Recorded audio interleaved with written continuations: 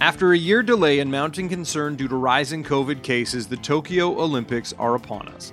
Thousands of athletes, officials, and media are descending on the city, and while everyone is hoping for things to go smoothly, not everyone is happy about the games going ahead.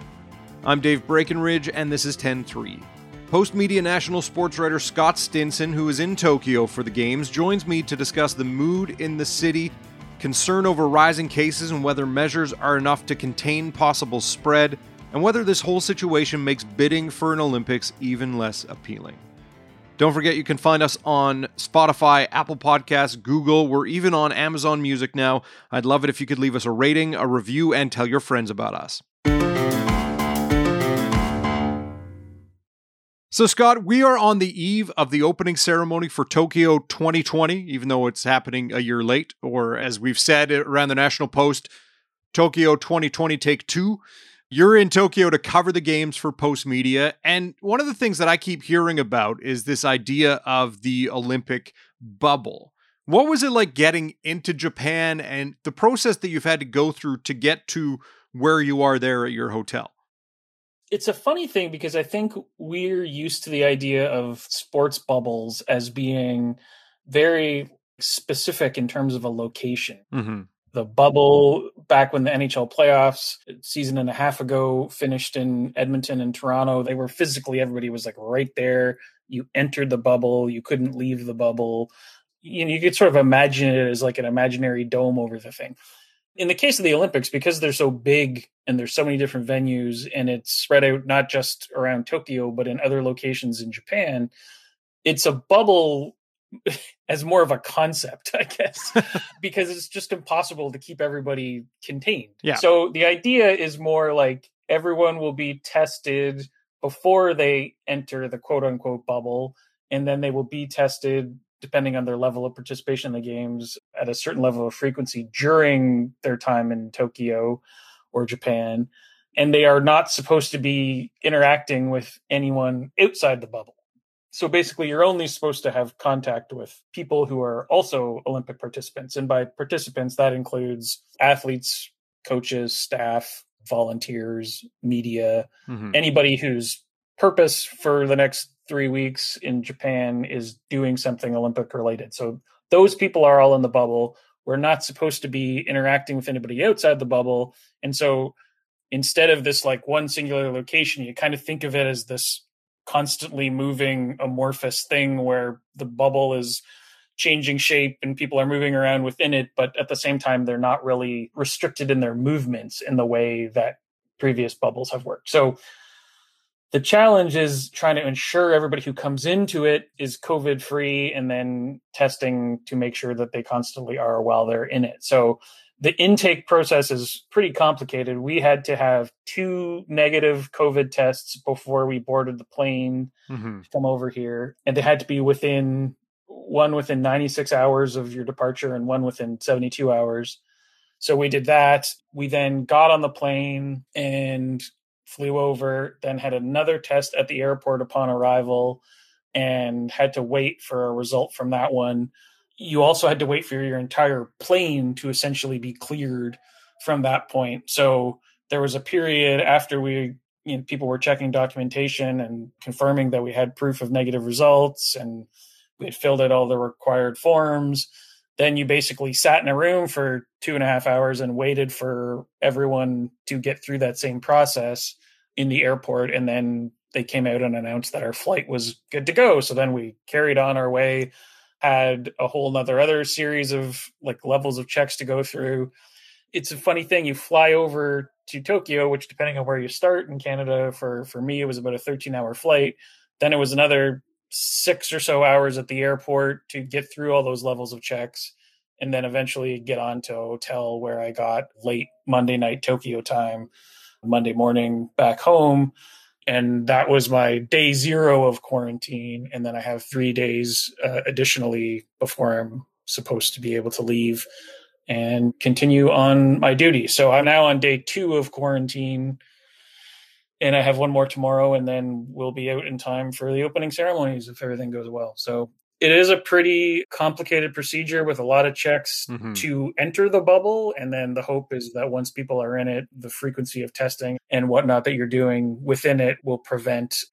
Obviously, they can't prevent positive tests because they've already experienced some, but the hope is that they can identify them quickly and isolate those people and make sure that they don't have Olympic COVID outbreaks, which would obviously be a disaster. You're on day 2 of your 3-day quarantine. Does that mean you're confined to your room, or other people coming into Tokyo? Like, are they stuck in their rooms, or you can't leave the building, but you can kind of go out and about in the building or hang out in the lobby and get a sense of things from there? It is a bit unclear exactly what is allowed with the hotel quarantine, which is not necessarily something I think they would like to admit. So I'll answer that a couple different ways. We think back home in Canada of hotel quarantine as this thing that they implemented where if you flew back into the country, you had to check into this hotel, you couldn't leave, they brought you food. It was a little hotel room prison for 3 days or a day and a half, or until whenever you got your negative test, and then you could leave, right? Or, of course, unless you just ignored it altogether, which, as we know, lots of people did. But that idea of a hotel quarantine is not this hotel quarantine, because they are not providing food. They are not really monitoring your movements within the hotel. You're sort of given free run of the place. You're allowed to order in food from delivery people. There is some uncertainty as to whether or not you're allowed to walk out the door and go away for 10 minutes to pick up takeout or go to a convenience store or something like that. I think, again, because they're sort of acknowledging that people might not have food in their rooms and they might not have stuff they need to subsist for 3 days. So there is a bit of uncertainty on that front. And I've asked around some other colleagues who are here, and no one seems to know exactly what the rules are.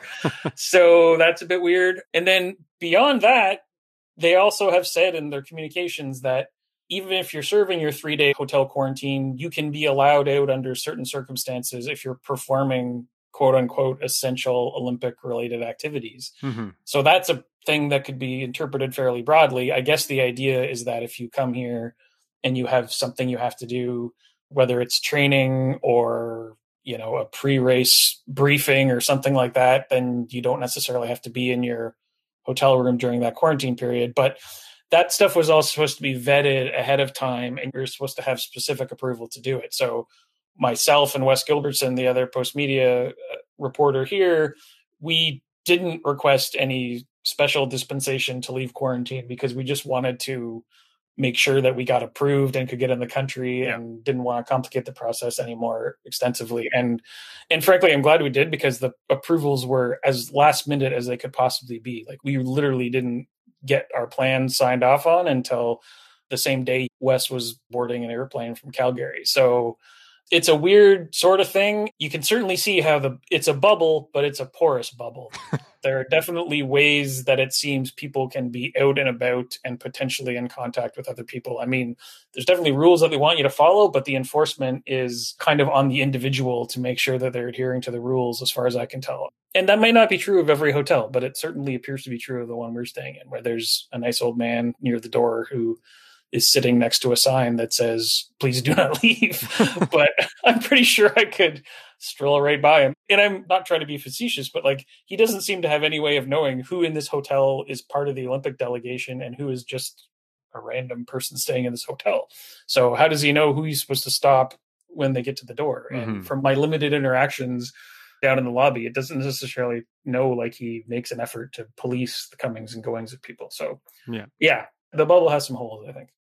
Normally, when you think of the Olympics, you have this kind of image of a host city and a host country kind of welcoming the world, doing so joyously. And in the lead up to these Olympic Games, the joyfulness hasn't necessarily been there, at least in reading reports coming from Tokyo. In interacting with officials as you've made your way around the airport and getting to the hotel and being in quarantine, and even through local media there, what is the mood like right now in Tokyo? Well, the reporting in local media would have you believe that the stories we've all heard are accurate and that the public is strongly against these games. 85, 87% of people would prefer they weren't happening.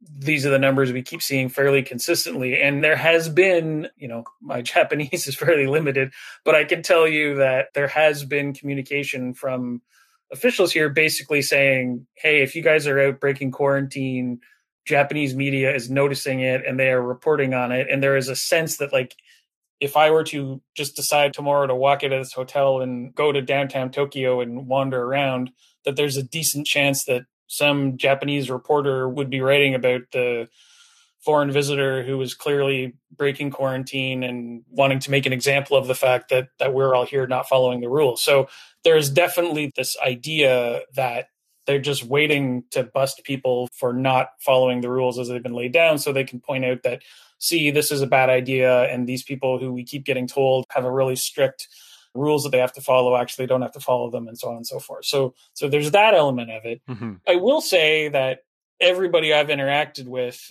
through the airport and the people who come and collect your COVID test results from the hotel, they're all positive as can be. They seem very friendly and they're helpful to the extent that they can be. There's some language challenges there, obviously, but there's a lot of people that seem very grateful to have us here and covering this and trying to make the best of it. So I don't think it's accurate that nobody is into this, and I suppose maybe it's understandable that people who volunteered for these roles and who are doing these jobs are putting a brave face on it. But having said that, I do think the sort of general sense that there is skepticism about the wisdom of these games and a fear that they're going to lead to major COVID problems in Tokyo as a whole, those concerns are valid. And I think those fears exist. And I think we'll have to see how it goes. As you mentioned off the top, as we inch closer to the games, the whole operation is being tested by positive COVID cases. And we're recording this late Tuesday in Canada, and it's early Wednesday there in Tokyo. How many cases have we seen so far? And are these people who are coming to Tokyo with COVID and maybe they're not getting picked up by the testing they have to do before they leave? Or did they catch COVID while they're there? And if so, how big a concern is that? I don't think we can say with total confidence where the infections are occurring. Given the timing and the fact that people are all just arriving here, I think it's reasonable to assume that these were people who were positive before they boarded a plane to Tokyo and had their test discovered either on intake or shortly after their arrival. And as we all know, this far into the pandemic, you can test negative on a Monday, having acquired it on a Sunday, and then not test positive until Wednesday or Thursday. So proof of negative results before you departed wherever your home country is not a guarantee that you won't eventually test positive if you happen to acquire it just before boarding. They're trying to tighten the window as much as they can, but I don't think it's perfect. And I'd also note too, Dave, that my experience with the negative test results was thinking to myself as I provided them at the border in Tokyo, like, do these people, do they have any idea what they're looking for on this? It's a piece of paper that was produced by a private lab that I paid a lot of money to produce it quickly. But it seems like the kind of thing that you could get through any number of means if you were in a pinch. So I guess what I'm trying to get at there is it doesn't surprise me that some people would slip through the net. There have been a few positive tests. The hope is that those can be isolated. I mean, you're talking about tens of thousands of visitors here, so a handful of positives is not necessarily a crisis. But the problem will be if somebody who is a big name athlete or a significant team all of a sudden has COVID positive cases that force either the athlete or the team or the event to be in jeopardy. And one of the things about the Olympics is they're really hard to reschedule. I mean, it's everything is kind of scheduled within an inch of its life because there's so many things going on. There's not much in the way of wiggle room. We saw in various sports bubbles teams that, basically didn't play for 10 days while they cleared COVID cases, and then they'd play 7 times in 12 days to catch up. There's just no way to do things like that here. And there's also the fact that athletes are supposed to leave almost as soon as their event is over. So many of them are arriving a few days before the event and already have tickets booked to leave 2 days after their event. And so if they don't perform on schedule, it creates this whole other follow-on problem. So from a logistical standpoint, a major number of COVID cases, or even a significant one in a significant event, would be the obvious scenario that the organizers are desperately hoping to avoid. So, what happens if there is an increase in cases among athletes, either in general or tied to a specific event? And where is the bar set for organizers for what is a significant increase in cases? Like, could a whole event just get canceled, or could the whole thing get canceled? This is not something they have wanted to acknowledge ahead of time. And we saw that with any other pro sport, right? Nobody really wants to put a number on what the doomsday scenario is, because they always want to give themselves the wiggle room to try to scramble and solve the problem and push the limits as far as they can. Mm-hmm. So we don't know what the issue would be, whether they would cancel a singular event. Would they go so far as to canceling the entire games? I can say this, they haven't ruled it out. Somebody was asked about it yesterday, and he kind of gave the pat answer of, well, we of course will monitor and we will make decisions as going forward, and kind of gave the stock answer, which got turned into top official doesn't rule out canceling games on eve of opening ceremony. But he didn't really say like they have any intention of doing it. He just acknowledged that all cards remain on the table for that kind of thing. Mm-hmm. So I think we just have to see as it goes forward. I can't imagine that they'd even want to cancel a specific event, only because that's so unfair to the other athletes in that particular event. Yeah. But look, like, it depends what happens, I guess is how I would describe it. And I would be very surprised if we've seen the last of the COVID positive cases amongst athletes. But by the same acknowledgement, I'm not convinced that we'll necessarily have a big outbreak or something that they can't deal with. Well, I'll just mention one other thing, Dave, which is that normally in a normal Olympics, all the athletes come in ahead of time. They spend their time here before the games. Often they train in and around the host venues. Mm-hmm. And then when their competition is over, they stick around, they watch other stuff, they go to the closing ceremony. Everybody remembers the Scott Moore pictures from Korea when he was having beers at the hockey game. Yeah. This time, like, you are coming in shortly before your event and you are leaving shortly after it's over. So that is to say, there could be athletes arriving with positive cases like through the whole of the games. Mm-hmm. It's not a situation where they're all arriving now, so we're seeing this early spike in positive cases because they're all getting tested on intake. That's going to continue.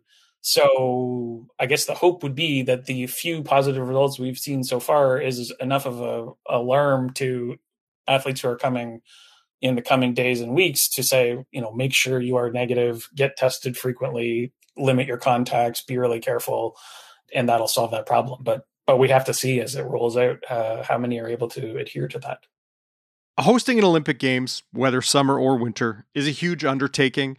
And over the last few Olympiads, we've seen the debate and the discussion of, is this whole thing worth it? The cost to host these games, the cost to build the venues, and then you see in some countries, the venues, they start to crumble. They aren't cared for. They aren't meant to be permanent fixtures like, some Canadian Olympic venues are. Right. You look at places like Calgary that has, a legacy of the Olympic Games in that city. Mm-hmm. What challenges of hosting the event are compounded by this whole COVID thing? Like, what does it mean to host the Olympics now? And has COVID just kind of added one knock against hosting an Olympics in the future? These games in particular are the absolute worst case scenario for a host country, in that all those potential problems you alluded to with venues that get built for a specific purpose, but then there's no real use for that place beyond when the games leave town. The inevitable cost overruns. I mean, nobody knows entirely what the cost of these games are, but as with them all, they were given a budget of X billion dollars, and it's 2 or 3 or 4 times higher than that when the final bill will come in. So that's all money that's lost to the Japanese public and taxpayers. Mm-hmm. But then you add on top of the fact that they will get no foreign tourism revenue because there are no fans here from anywhere around the world, and they won't get domestic revenue because the Japanese public is no longer going to be at these games. So mm-hmm. The games themselves will have a very different feel, obviously, because there won't be anybody in the stands. And I think because of the restrictions on people like me covering it, you're going to get a lot less of the stories about Japan as a whole and the kind of stuff that is usually part and parcel of an Olympic coverage, which is pieces about the country and different things that are going on and tourism sites. And, when I was in Korea for the Pyeongchang Olympics, in the days before the games, they were setting up tours like left, right, and center. You could go to, go see this temple and go to the demilitarized zone and try to get the visiting media out into the country as much as they could to relay those stories back. There's like zero of that going on here. They don't even want us to leave our hotel rooms for 3 days. So that part is also not happening. So yeah, I think this is a worst case scenario. And I think if you're a country that's bidding for an Olympics, obviously we all hope this pandemic is a once in a lifetime kind of thing. Yeah. But it definitely goes to show you that there are no guarantees that once you commit to hosting this thing, that you'll end up getting any of the benefit that you hoped out of it. So I kind of thought for quite some time that the Olympics should move to some sort of system where there is either one permanent place that it is held or rotating 2 or 3 places. So you get away from this whole idea of cities bidding for it and blowing their brains out on spending and then wondering what to do with it all when the games leave town. I just think that they got too big and they've gotten too unwieldy, and they're always trying to add new sports, but that only increases the requirements on the host city. So this is kind of underlined that and put an exclamation mark on it and then a couple more exclamation marks on it, because I don't imagine at the end of this, even if the games get pulled off and there's lots of great stories, as there often is, there's going to be a real legacy of regret with these games, and certainly a legacy of debt and money that they're not going to make back. So the best case scenario for Tokyo and Japan on this is that they're able to host them and not have a major crisis envelop them. But even that is a pretty low bar. I imagine that the world will be watching this very closely, and, other than the athletes themselves, will be paying attention to how things go amid a global pandemic. Scott, thanks for your time. Okay, anytime, Dave. Have a good one. 10-3 is produced by Sean Knox, theme music by Bryce Hall. Thanks to my guest, Scott Stinson. More from him and all our Olympic coverage is available at nationalpost.com. I'm Dave Breckenridge. Thanks for listening.